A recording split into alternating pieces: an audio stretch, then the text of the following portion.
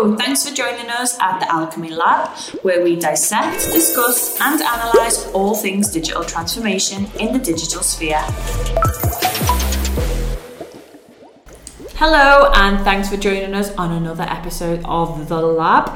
You're listening to Megan and today I am joined by our creative goddess, Amy. I always have such good introductions. Thank you. Hello, everybody. Honey. So today we are talking about the colour psychology behind your favourite brands. So this is a really exciting topic actually, because it's probably a bigger thing. It probably plays a bigger part in like the marketing strategy and the branding strategies than we actually realise as consumers.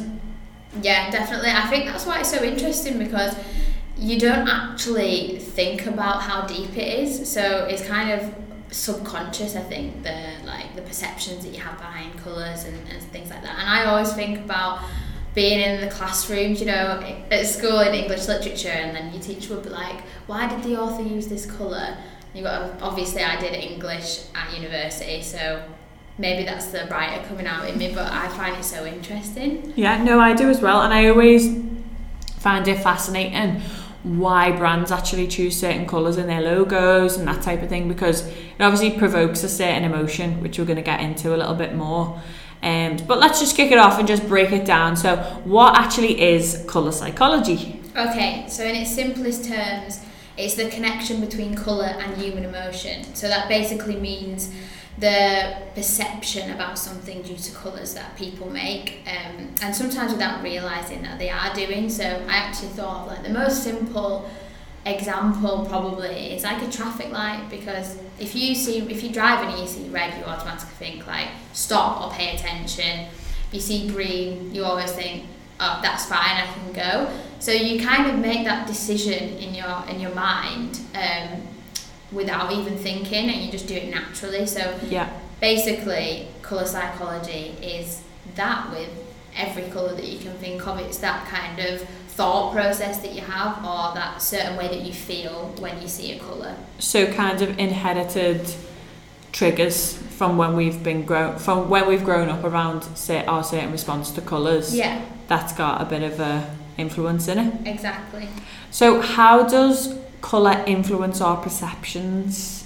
So as I said before, it is kind of all subconscious. So we're influenced subconsciously, and then it's easy to get perceptions of different brands as well through colour. So you can associate different things, just like the traffic lights, visually without even noticing it.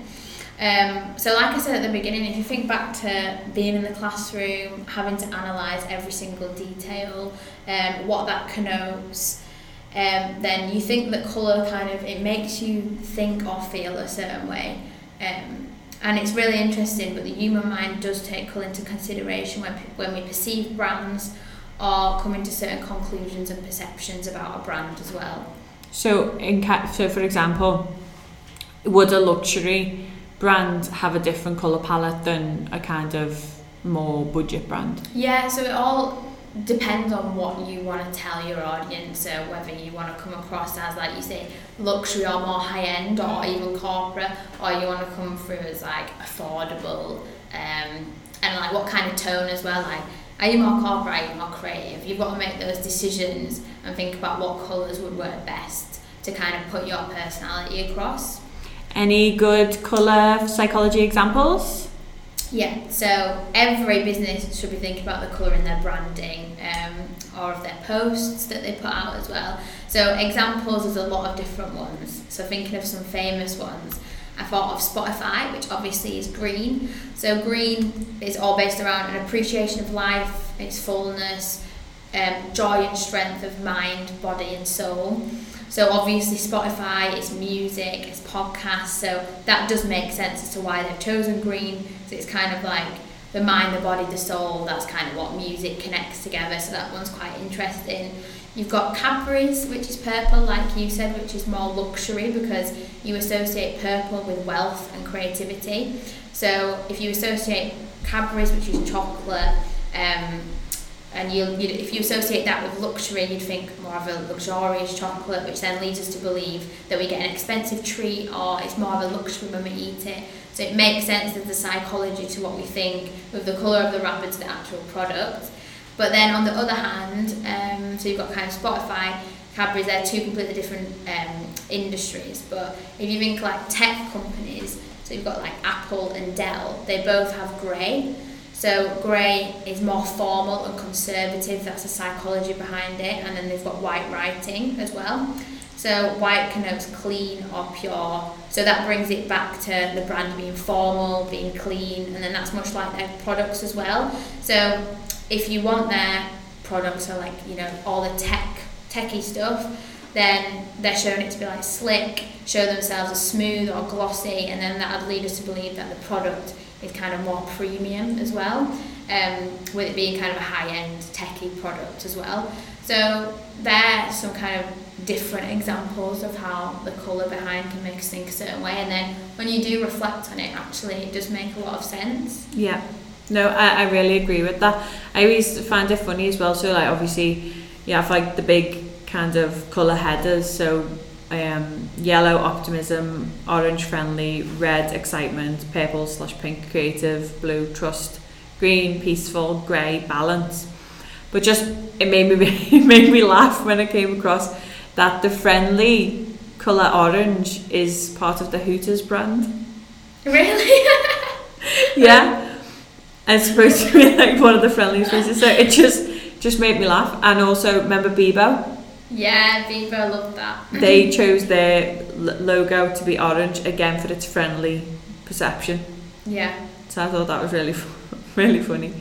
It is like looking at all the different brands as to why they've done it as well. It is really interesting.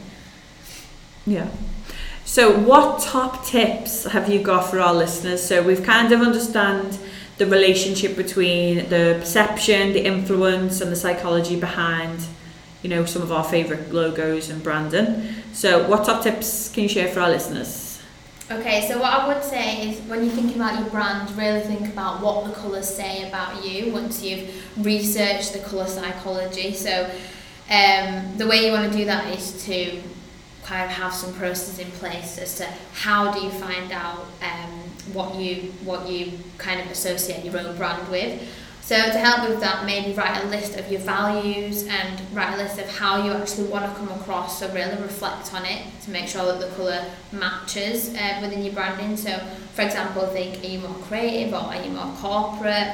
Do you want to come across as friendly and approachable? Then think about your prices, like you said at the beginning, Megan, like do you want to come across as affordable or do you want to come across as more luxury?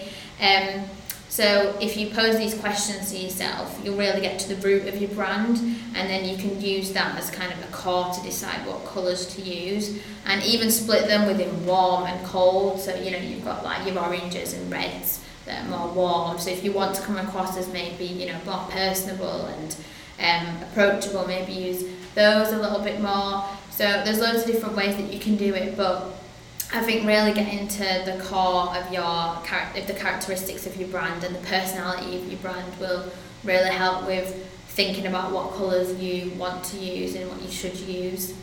So they will be my tips as to what to kind of use for colour psychology. I think they're really good tips. I think it gives people a lot to think about. Definitely a lot of considerations to make when you're in that initial branding phase. Yes, because definitely. your branding's kind of what's going to stick with you. Yeah, exactly. And some people might just think, oh, these two colours work well together, but you've got to think, how will the audience perceive you with those colours? Oh, well, if you were, let's just finish on this. If you were a colour logo, what would you be? What colour would the Amy Williams logo be? I don't know. I do love colour. Like when we did the TikTok, I did comment on it saying I like yellow because I feel like everybody associates yellow with happiness. Like you think of the sun or daffodils, and it's quite positive. So I'd like to think that.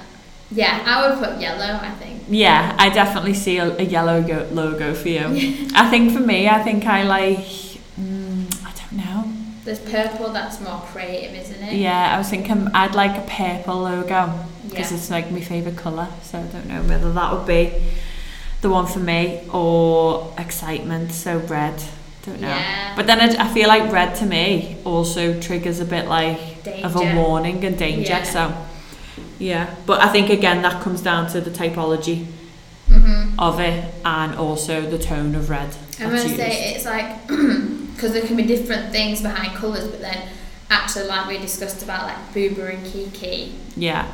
The Booba and Kiki effect, if no one's heard of that, but that's how we associate shapes and sounds. So you can kind of, with your branding, if you choose a colour, you could also think about your shapes of your logo and then your typography and things like that. Yeah. Which is, you can put it all together kind of thing. Yeah, a good example of that would be Virgin. Yeah. So because obviously the V is quite a spiky sound, but they're using the red, so they're merging the kind of spikiness but with the excitement of the red, so it's very like stand out in your face. Yeah, good example.